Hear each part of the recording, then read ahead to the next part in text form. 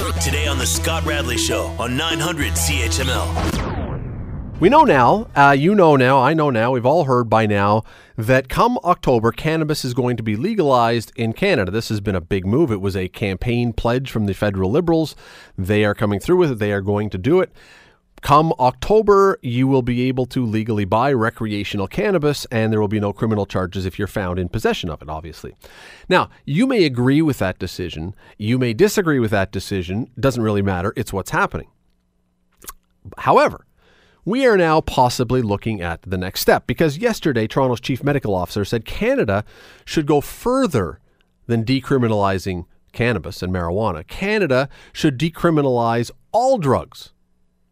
All drugs, cocaine, heroin, everything. Think of a drug, we should decriminalize that, maybe even, and she went a little further, maybe even legalize. Now, we'll get to what the difference is between those two, because there is a distinction. I'm not entirely sure I understand it, but I know my next guest will. This is what she said. Eileen Davila, who is the medical officer of health in Toronto. Our belief, based on the evidence, is that the criminalization of people who take drugs actually is contributing to this opioid overdose emergency in our city, because it forces people into unsafe drug practices and actually presents a barrier to those who might be interested in seeking help for addressing opioid use disorders. Scott Bernstein is a senior policy analyst with the Canadian Drug Policy Coalition. He's also a lawyer in Vancouver, where he joins us from now. Scott, thanks for doing this today. My pleasure, Scott. Would I be right in saying that generally, maybe not word for word, but generally you would agree with Toronto's medical officer of health on this one? I think looking over the report that they put out just recently, I would say I would agree almost 99% with it. Take a minute or two and tell me why. What is it in there that you see that would be the advantage for Canada to unshackle all these drugs and say, you know what, it's now decriminalized? Yeah, so let me just give a little bit of context of why the Toronto medical health officer is recommending this, and this is actually a report that's going to be considered by the Toronto Board of Health early next week for approval. And so this was a result of a community dialogue process that started in the spring and involved hundreds of people in the Toronto area, almost 1,000 people, I think, weighing in on their thoughts on drug policy and their views on it. And so I think to get to your question, I think, we know now, and this was supported by a lot of surveying of people who participate in this dialogue. One thing we can say is that Canadians are almost all in agreement that the current approach to drug policy isn't working. And the current approach is that we've, prohibited drugs. We also have a system that allows legal access to many other drugs, for example, alcohol or caffeine, or medical drugs. But certain drugs we've decided those are, for whatever reason, we're just going to absolutely prohibit them. And we know that hasn't stopped people from having access to drugs or taking them. And what happens then is that organized crime is, for the most part, or at least unregulated, uncontrolled, illegal actors are running the business. And so they're not paying any taxes. They're not engaging in any kind of quality control or concern for public health or safety. And so that system, we know there's a lot of violence and problems from that system.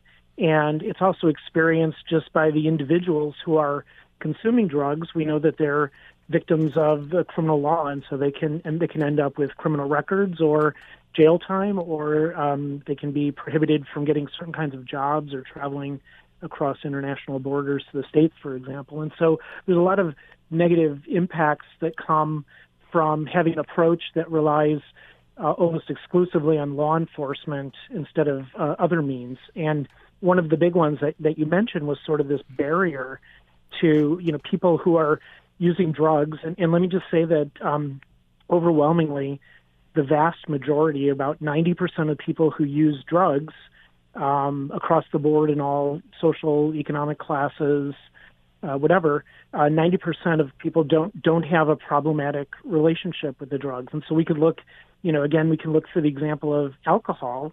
And the majority of people consume alcohol. They enjoy it. They do it responsibly, and they don't have a dependence on alcohol or a problematic relationship with it.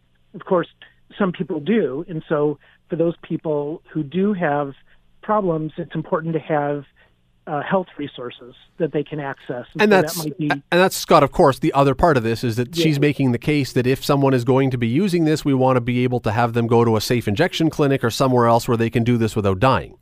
Yeah, so so the first recommendation that she made was, and again, this is drugs are controlled federally. So, it's great. It's wonderful that the largest city in Canada is now joining also with Vancouver and calling for policy changes, but these changes are really going to happen at the federal government. And so they're calling on the federal government to decriminalize. And so in tandem with decriminalizing the possession of drugs for personal use, they're asking for scaling up of prevention, so that's education, harm reduction, which, like you mentioned, that's things like supervised consumption sites or clean needles or other things that people can do to help make it safer, and then treatment services for people who need it. And so those are important things to include. We can't. I think very few people would say we should just decriminalize drugs and stop there. You're listening to the Scott Radley Show podcast on 900 CHML. We are chatting with Scott Bernstein, who is a senior policy analyst with the Canadian Drug Policy Coalition. He's also a lawyer in Vancouver. We're talking about Toronto's medical officer of health making the recommendation yesterday that all drugs in Canada be decriminalized, maybe even legalized. Scott, let me start there before we get to some of these problems. What is the difference between decriminalizing and legalizing? Right. So with any kind of market, you have consumers and suppliers.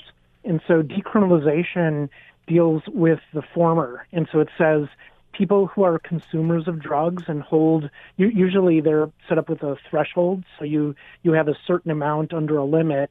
It's considered for your own personal use. And so there's no criminal penalty. Some places might put in other kinds of penalties, like administrative penalties, like an equivalent of a parking ticket or something. So what decriminalization does is it removes the stigma of being a criminal. It allows people to access services, and it saves the government a lot of money in enforcing the law on people who are using drugs. What it doesn't do, though, is address the supply side, and so you still have tested and unvetted sources for these drugs, often run by organized criminal actors. And so legalization goes one step further, and it says, okay, we're not only going to take care of the consumer end of this by not charging people for using, we're also going to have a legal regulated system that's going to control who supplies it. And so we can see that now. We can see that now with cannabis. Yes. Well, we just, in our news break just before we came on here for the show tonight, it was talking about Hamilton is expanding the growth areas, the amounts of warehouse space that can be used for growing it. So, okay, I get that. All right, here there's two areas that I think a lot of people, and this is where I have some concerns on this one, and let me throw these out to you and see your response to these. The first one is, a lot of this discussion, a lot of the issue about legalizing or decriminalizing right now is based on the opioid catastrophe that we have right now, with a lot of people dying of opioid overdoses. And it's certainly a tragedy, and nobody wants to see this. Yet, by and large, opioids in this country have been regulated by the government. They have been a controlled drug by the government, and yet they have still gotten into the hands of people who can overdose on this. Because I get a prescription doesn't mean my kid can't take pills from that prescription, or I can't sell them, or whatever else. So I have a hard time believing that even if the government says we will decriminalize but regulate now, that somehow this is going to make things better, that we're going to somehow prevent people who we don't want to have these drugs from still getting them. It seems like we're trying to solve a problem without really solving the problem. Yeah, no, and I understand that, and I think people shouldn't think of legalization as a panacea that's going to cure all these problems. And so the fact of the matter is we've been living in a system of drug prohibition for nearly 100 years, and so it's going to take some time for that to transition away into a system. But I think, once we switch and we start measuring and making objectives based on public health, we'll be able to work within the system and the tools we have. And so I think, your example, I think, some people are overdosing on prescription drugs that end up being diverted away from the person who has the prescription. But the vast majority of people in Canada who are dying of overdose now are not dying of that. They're dying of poisoning. And so they buy drug, what they think is drug X on the street, and this drug has been tainted with a much stronger opioid, fentanyl. And it's not done in a legal way. It's done in a very illegal way, where the drugs are smuggled in to Canada, and there are reasons why the concentrated and stronger fentanyl is preferred, because it's easier to import and get in without being detected, and so that's being cut into a lot of drugs. And so what's happening is we really should think about this as a poisoning crisis. Okay, and so let me jump from there, because it leads to the second part, and that is, okay, so your point is well made. We want to make sure that people are getting clean drugs. Let's call them that. Just they don't have fentanyl. These are drugs that we know what is going to be in them. And so to get that, you're going to want to direct people towards a government or some sort of sanctioned agency. The problem is then, we've seen already with cannabis, we've seen that the price of cannabis is going to be considerably higher when you go through a government place that is coming, especially here in Ontario. The price of a gram or whatever of cannabis is going to be higher when you buy it from the official store than it would be from your corner dealer. And so I think if we do that, we're still going to have the people going back to their dealer, because it's going to be a whole lot cheaper, and you still are going to have that fentanyl possibly in there. Well, I think a consumer sales model, which may be appropriate for cannabis, is not necessarily how we would want to approach opioids. And so I think people need to think about regulation in a bit broader term. It doesn't necessarily mean, there's going to be shops selling heroin on the street. It could be a model that's somewhat, a healthcare model done through doctors or through pharmacies or through other mechanisms that we control other drugs. But I'll point you to one example that's rolling out in Vancouver as a pilot project. They're giving hydromorphone, which is a prescription drug, and it's going to be available to people who have substance use disorder and register for this program. They're going to be able to just get it for free. And so they're going to go to a vending machine and use a biometric ID to access it. And this is going to replace their need or desire to go and purchase drugs on the street of unknown potency and quality. And so the idea is that if we give them an access to and hydromorphone is very cheap to produce, like just pennies per pill. And so I think, if the idea is that if we give them a source of drugs that are safer, we will be saving lives. And so the first goal is not necessarily, to get people to stop taking drugs or change their behavior, other than to say purchase or get access to these other drugs that are safer. Scott Bernstein, really, really appreciate the time today. Thanks sorry we didn't have more, but thanks for doing this. My pleasure. Anytime. You're listening to the Scott Radley Show podcast on 900 CHML. I have two kids in university right now, and in the last week, they have both had to get up on one particular day before the crack of dawn to register for their university courses that are coming up in the fall. It's very competitive. There's only so many spots in each class, and you have to get up and you have to be there right when it opens and get into that particular class, all the electives and stuff, because you want to get the class you want. Well, neither of them, best I can tell, have signed up for this class. I would have, however. I would have definitely put this on the list of courses that I would have taken were I still in university. Most universities, by the way, as an aside, very glad I'm not in their university anymore. But if I were there, I would have taken this course. Michelle Dion is an associate professor of political science at McMaster. She is teaching a course called The Politics of Funny. She joins us now. Michelle, thanks for doing this today. Oh, well, thanks for your interest. Where did this, we're going to get to what it is, because it's not just about being funny. There's a specific thing here. But where did the idea come from for this? When did it hit you that, I should do a course on this? Well, there's been a lot of talk in the media lately about whether or not, for instance, late night talk show hosts should be wading into public policy debates. And so that brought it to the fore. I know that a lot of our young students are interested in both politics and political comedy, political satire. And so when our department was thinking about new courses that we might offer that would be interest not only to political science students, but to students perhaps from other disciplines, this seemed like something that would attract, in particular, students that maybe are interested in politics, but not yet familiar with political science. Because when I first saw it, and I don't know how I came across this, I think someone had tweeted out a photo of a banner or like a sign on the wall or something for this, and I went, wow, that's kind of interesting. And my first thought was, hey, this is modern day basket weaving. And then I thought about it a little more and I went, wait a second, no, this is actually a fascinating idea for a course, because not only, as you say, do we have all this stuff on late night and all this stuff on TV, and whether or not people who are in politics should be giving political lessons, but politics and comedy have both become one of the more complicated areas that is fraught with all kinds of anger, ironically, since it's comedy, and difficulties in expressing whether we should go here. Yeah, I think that's true. And surprisingly, there are a number of political scientists who have been looking at whether or not political comedy, and particularly political satire shows like The Daily Show and Colbert Report, 22 Minutes, those types of shows actually have appreciable impacts on whether or not people are more informed about politics, or whether or not they're more interested, whether or not they turn out to vote.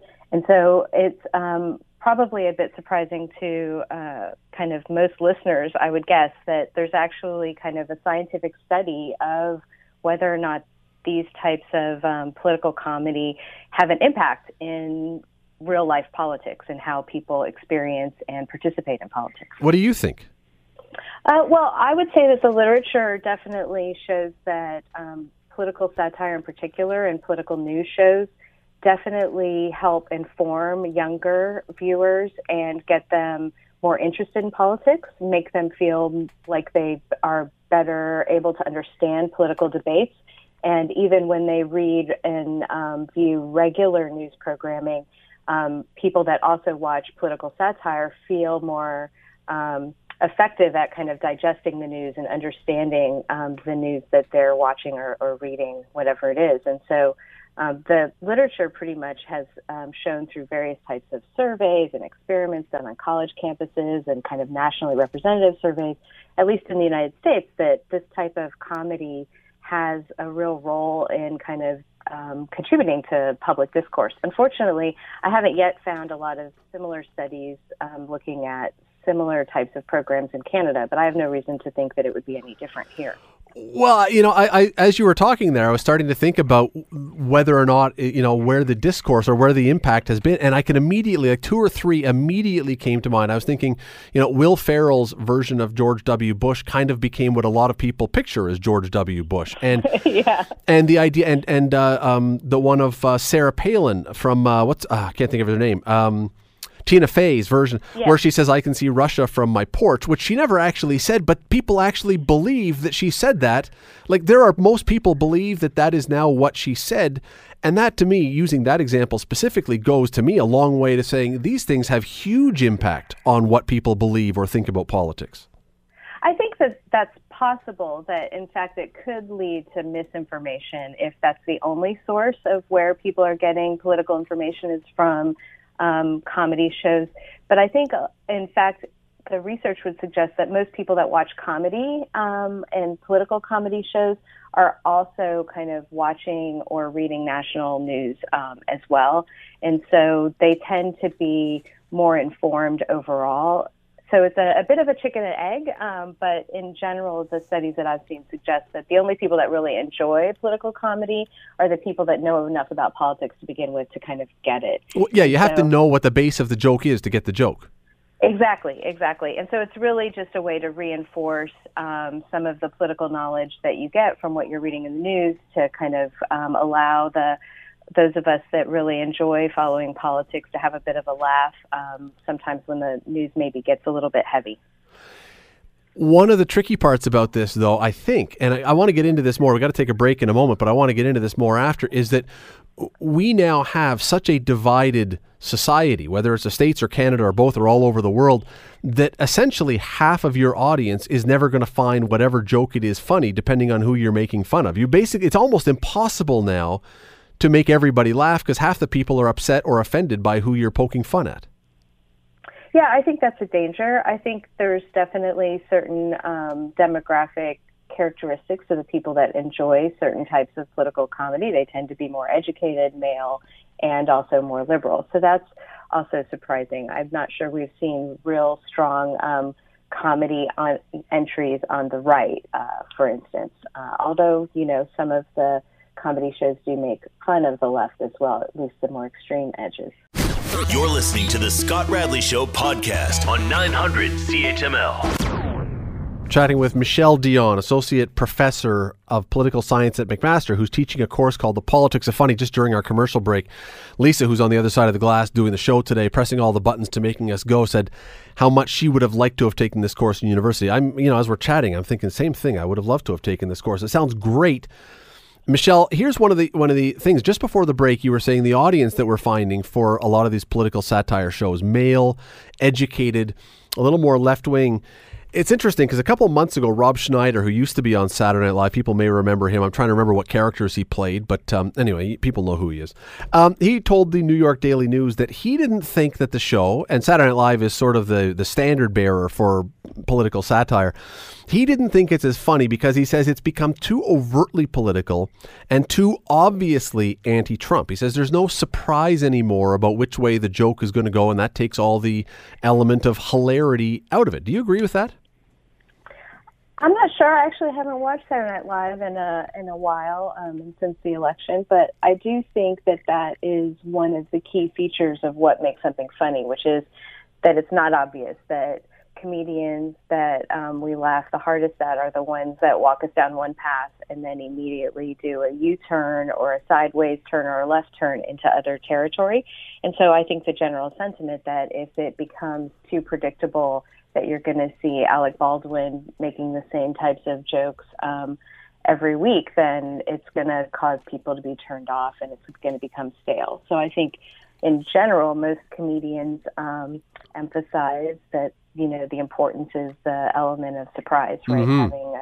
Having an insight that you and I might not have had on our own, but that they can lead us to in a surprising or perhaps even shocking way, and cause us to chuckle about that. So, well, and one other follow-up to that I found really interesting, and he said, when Dana Carvey was playing George Bush Sr. once upon a time, he says he may not have been a huge fan of George Bush, not George W. Bush, George Bush the father, but he said he played him with some empathy, and he played him almost lovingly of the character. He goes, where Alec Baldwin, who you just mentioned, this is, again, Rob Schneider talking, says he plays Donald Trump with seething anger towards the man he's portraying. And he says there's a big difference that we've seen in the last 25 or 30 years, even in these shows, how they portray the characters that they like or don't like.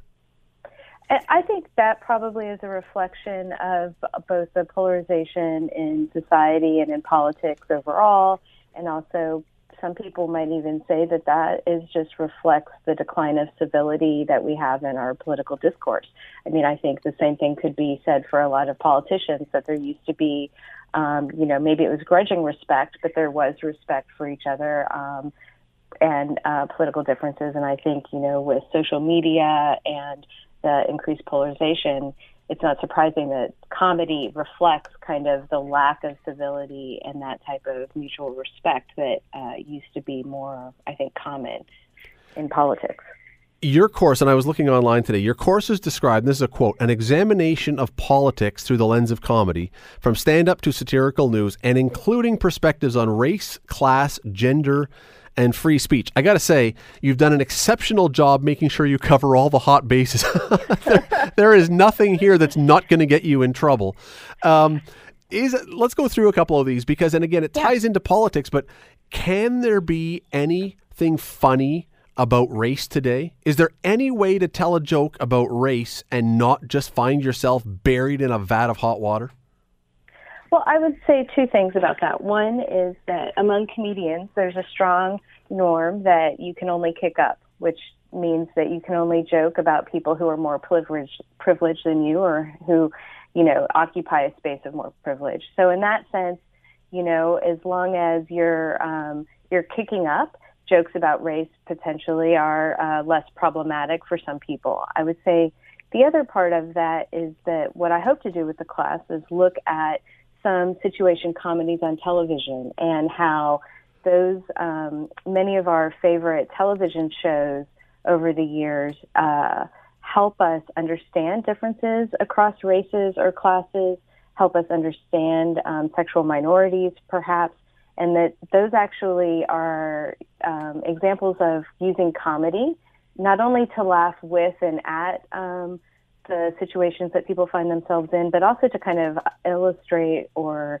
show us kind of that we have similarities in the human experience. And so, racial sitcoms or sitcoms that focus on gender or sexual orientation, those often actually have a normalizing effect and help us remember that, even people that are different than us are in a lot of ways similar. And there's been research over the years that's shown that, for instance, people who watched Ellen or Will and Grace were more likely to support rights for lesbian and gay individuals. And so there is an element of how our comedy also helps us understand difference and shapes some of our political values, even in ways that we might not consciously understand. We have really changed, though. I think we would probably both agree on this. And I'm thinking back to when the Monica Lewinsky thing was happening, and Saturday Night Live had John Goodman, who was on Roseanne, playing Linda Tripp. And it was not a complimentary look of a woman, and I'm thinking that was it seemed hilarious back then. I don't know how that would play if you had a man looking like him intentionally trying to make a woman look obese and horrible looking today. I don't think it would play the same.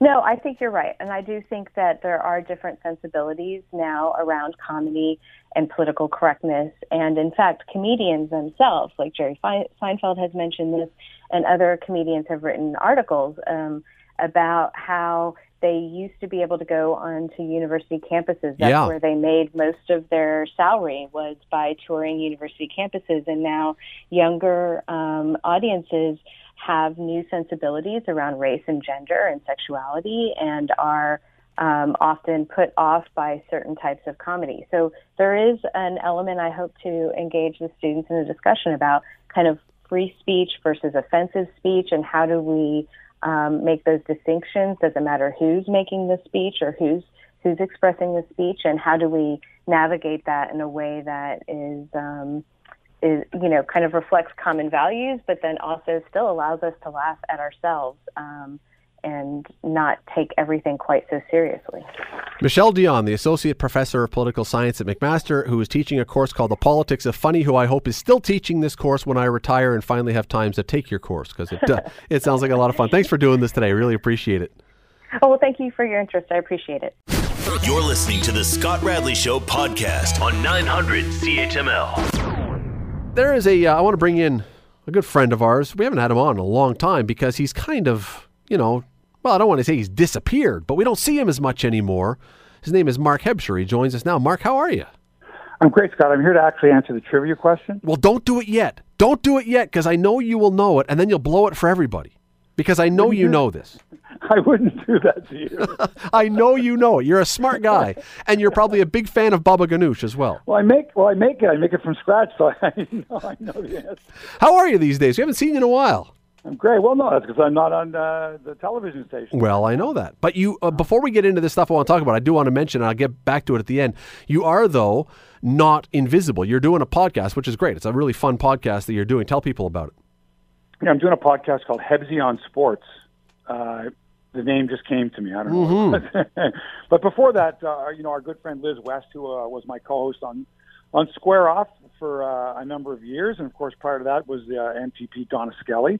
Once the station had its problems and such, and we got let go, Liz and I did a podcast called No Fun Intended, and it was, I guess, loosely based on the TV show. In that, she and I had a pretty good rapport, and we had some pretty good guests and talked about a lot of issues. But we kind of, I think, after 257 podcast episodes, we kind of wanted to branch out into what we really liked to do. Liz, Liz is doing her thing, and I love to do sports. So the suggestion was, hey, why don't you do sports? Because when people run into me, inevitably the conversation turns to sports. So, Scott, it's if that's your calling and that's what you're known for and that's what you're good at and you're most comfortable in, why not? So, Absolutely. So people should go check it out. Where can they find it?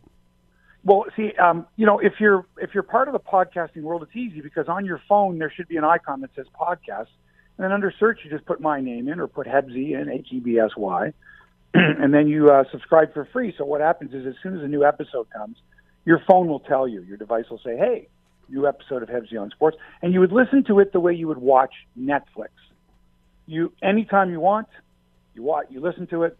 You want to listen to 20 minutes of it, and then you've got to go do something else. It stops, and then you start it again when you want to. So perfect. I guess it's like, a podcast is like Netflix for radio, but there's no specific time. You've got it downloaded, so it's in your device. You can listen whenever you want via iTunes or Stitcher or whatever your podcast network is. Believe me, Scott, it took me 2 years to fully understand what podcasting is when you come from broadcasting. Yes, and unlike Netflix, though, we should clarify there will be no nudity in your podcast, I'm guessing. Well, no, there won't be. But you see that the other thing is that podcasts are not under the same jurisdiction as terrestrial radio. For example, your station has to comply with the standards of the Canadian Broadcast Standards Association and, of course, the Canadian Radio Television Communications Commission, the CRTC. We don't have that in podcasting. There's no regulatory body. So we can say whatever we want. And you do. Well, sometimes to a certain extent, of course. You take some liberties, you can say the F word. Not that I, consciously use it, but sometimes, in conversation, you'll say, F. Yep. Well, if you say it on a podcast, you don't have to go, oh, my God, we've got to edit that out or I'm going to get fired. So it gives you some liberty. But generally speaking, it's information that you would want that you don't have to watch or listen to live. You don't have to go, oh, darn it, I missed the podcast. Get it whenever.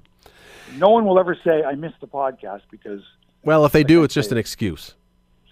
It's just an excuse. Let me ask you, though, because I wanted to have you on because there are a few things I wanted to touch base with you and get your thoughts on these things because they were top of mind. I thought, Mark would be interesting to hear about this. Starting with this one, the World Cup, we got the first finalist in the World Cup. France beat Belgium today.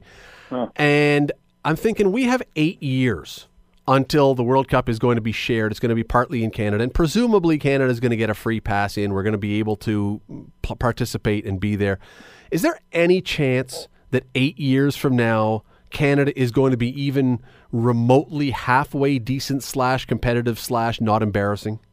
Yes, and yes. I think you'll find in the past that nations that held the World Cup, the national team of that nation had to improve. There was no other way.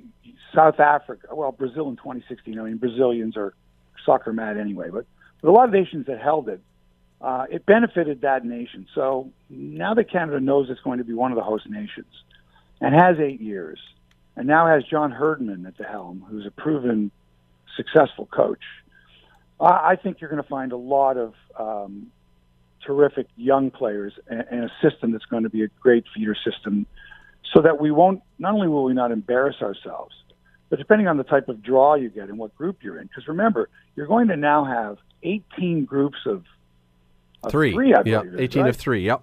Yeah, 18 of 3. Is that right? 40, yep. No, it's 48 or it's 50? 48.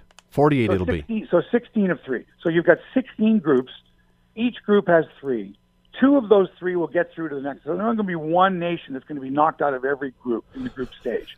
Only one. And the chances might be that Canada isn't the worst team in their group, and with home field advantage, in some of the matches anyway, might just find a way to get through to what they call the knockout stage. But don't we need some sort of male version of Christine Sinclair or Melissa Tancredi or somebody to step forward so we can build a franchise around them? Don't we already have? Do we? We have that kid from Vancouver, sure, the kid who plays for the Whitecaps. And of course, I can't remember his name now, but I would notice him because I heard it. But he's like 19 years old. He's the future. He's going to be 27. But if he's playing for the Whitecaps, not taking too much of a shot, I'm not trying to take a shot at MLS, but if he's playing for the Whitecaps, not in Premier League or Bundesliga or somewhere, he's not one of the top 10, 20 players in the world. I'm talking about having someone who can carry this franchise. Well, but that doesn't mean that if he develops, just because he develops in Vancouver and plays for the national team, doesn't mean that he's not going to be a terrific player in the backbone of Canada in 2026. Again, how many 19-year-olds, period, are playing in England? And a kid from Vancouver, I believe, playing in your hometown, playing for the local pro team after you came up through that system, I kind of like that. And I think we're going to develop more players like that. Because what will happen is a lot of these youngsters who are going, I don't know if I want to play soccer. I don't know. Now they're going to go, hey, you know what? There's money available. There's facilities available. They're on the lookout for national team players.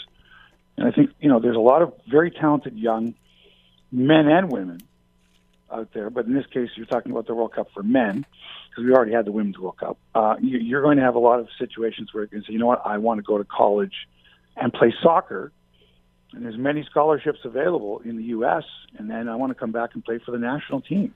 If we get a team in, and we still don't know, but I assume we will. I mean, they're not going to have a host country with no team. I just can't imagine that. It's never happened before. And no. I say this right now. If they ever were to announce FIFA to say, oh, by the way, Canada has to qualify, I mean, you know what would hit the fan. The only reason they might. However, I have to tell you, qualifying would be terribly exciting and nerve-wracking. Well, it would. Right? And the only reason they might do that. Really exciting. No, they won't. No, yeah, the only reason they would is because we've got three countries hosting. Yeah, but anyway, okay, so... Yeah. In the past, I believe there was... I'm trying to think, what were the two countries that both won? Was it Japan and Korea? Yes. Okay, fine. So you've got a precedent where more than one country were allowed in. Now, instead of two, it's three. They'll allow Canada, the U.S., and Mexico free spots.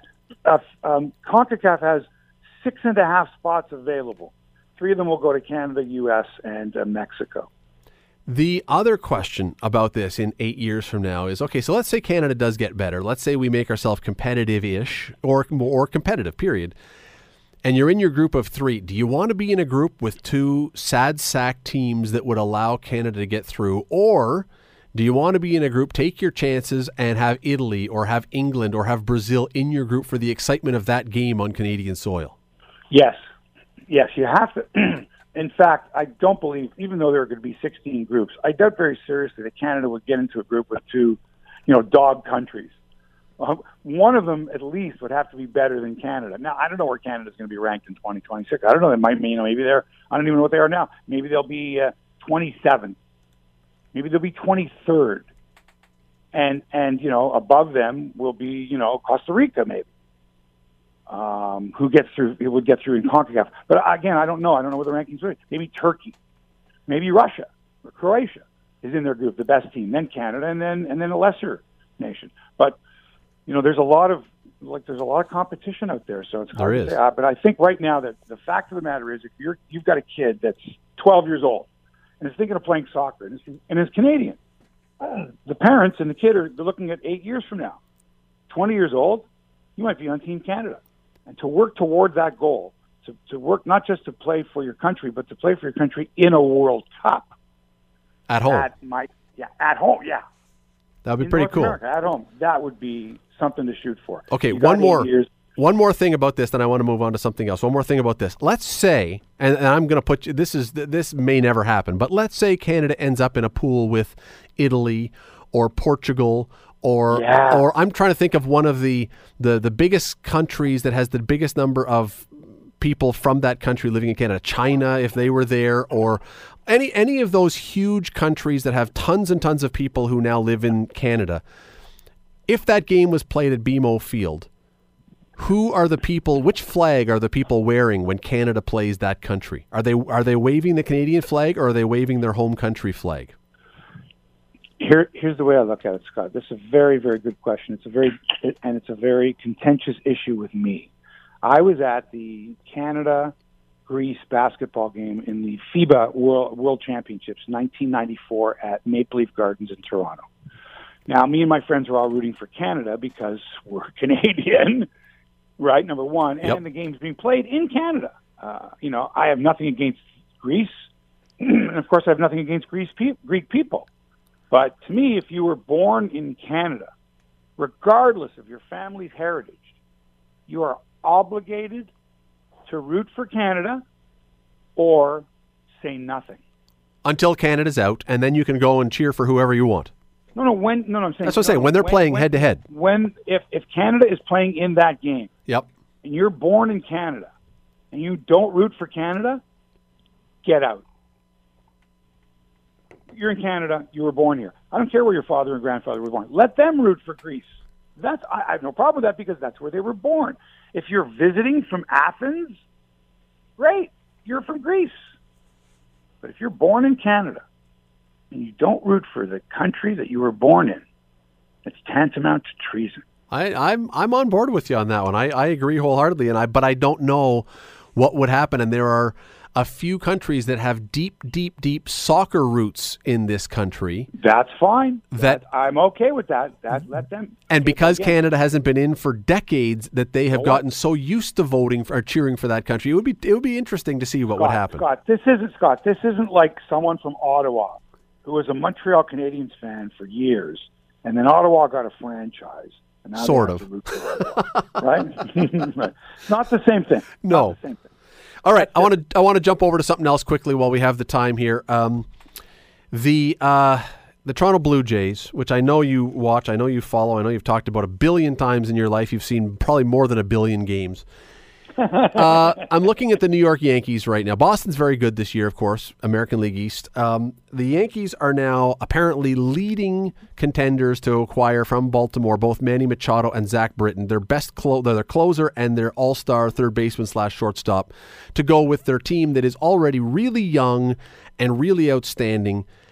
Whether or not they get them, if they do, it's over. But even if they don't get them, the Blue Jays are essentially screwed for the next decade, are they not, with the way the Yankees are positioned right now? It sure looks that way, doesn't it? So the only thing you can hope for is to develop this young talent that you've got, and maybe you find a soft underbelly in the Yankees, 4 to 6 years from now.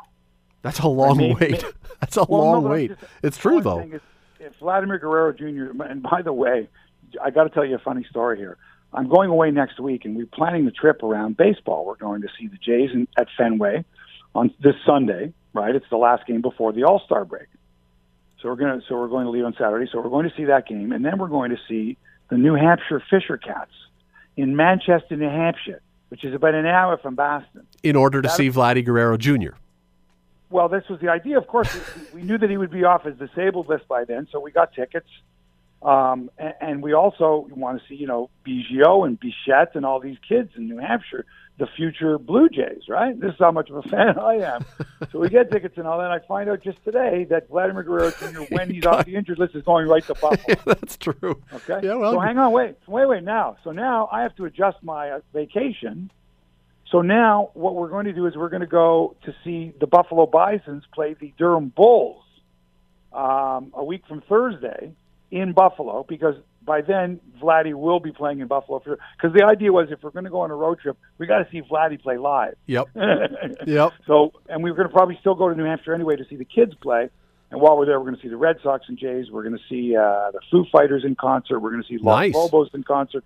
Yeah, it's a great trip. But I have to see the future Jays now. I can't wait around. I can't wait around for Josh Donaldson to come off the DL, or Troy Tulowitzki, or any of these old guys that remind me of 2015, 2016. I have to now look at the future Jays. I have to see what the 2021 Blue Jays are going to look like. So Vladdy, Biggio, Bichette, Gruzelanek, Sean Reed Foley. Barucki's already up. He's already up with the big club. So are you talking about the 1980 Montreal Expos, or are you talking about all the last names? Or they're all former players' kids. Yeah, it's wild. So that to me, there's if these kids get developed and the Blue Jays can sign a few free agents that the Yankees don't sign, and make some shrewd trades with guys like Happ or Donaldson or whatever they could get for it, then yeah, you got to sort of tear it down and say, all right, what are we looking at? We're looking at these kids, the ones I just mentioned. These are going to be the stalwarts of the team. Because the way I look at it right now, Scott, there isn't one player on the Blue Jays that I would keep. They're all tradable. Yeah. Stroman, Sanchez, maybe I keep this kid Barucki and certainly all the other kids that are in the minors. But Pilar, Teoscar Hernandez, Solarte, Diaz, Gurriel Jr. I keep. He's really young. Even Devin Travis and Justin Smoke, and any pitcher, I can make a trade for right now. I'm okay with that. I feel your pain, though, with the Vladdy Guerrero. A number of years ago, I bought my son tickets because we wanted to go see Connor McDavid play his last game in Niagara. We got tickets, and the day before, he got into a fight and punched the boards and broke his hand, and he couldn't play. And it was like, man. What are we doing now? Why are we going to see the Erie Otters play now? Anyway, so I feel your pain. I know what that's all about. But, I mean, look, I look at this team, though, and I'm with you that if you want to watch something, it's almost better to watch the AAA or the AA team because otherwise, I love watching baseball in the summer. I'm a huge baseball fan. I see very little short-term, even mid-term hope for the team right now, for the Blue Jays right now. I see little reason to believe that they can contend. I don't disagree with you, Scott, but and I hate the expression, but it's true. I like to watch it one game at a time. Even if I get a little, lightning bolt of hope, that I can say, you know what, I'll put that in their memory bank, and then when they're a more of a contending team, I'll say, yeah, I remember when so and so did that and so did that. So the organization is in kind of like, if I'm the Jays, I don't bring Vladimir Guerrero up to the big club at all. He stays in the minors. I wouldn't start his major league service. I wouldn't. He's 19.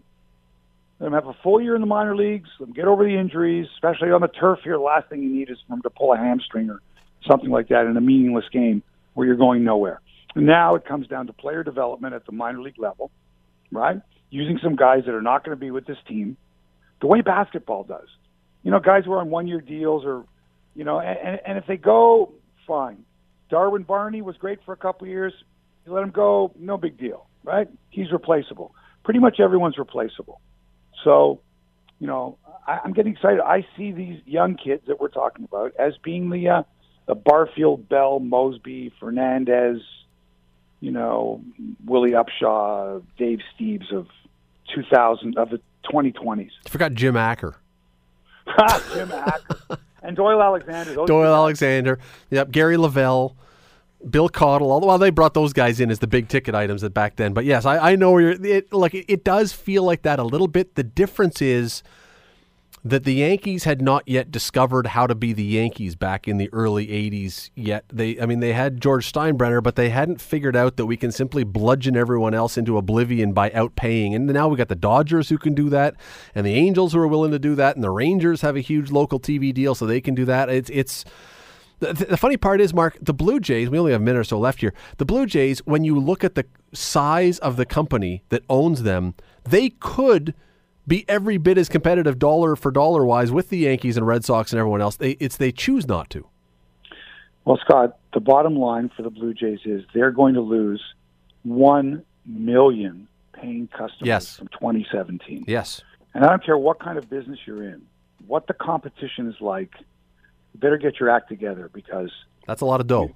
Yeah, that's 1 million people. Now, some of them might have stayed home and watched the game on TV, and like you, they're running out of patience. They've got other things to do. It's a nice summer.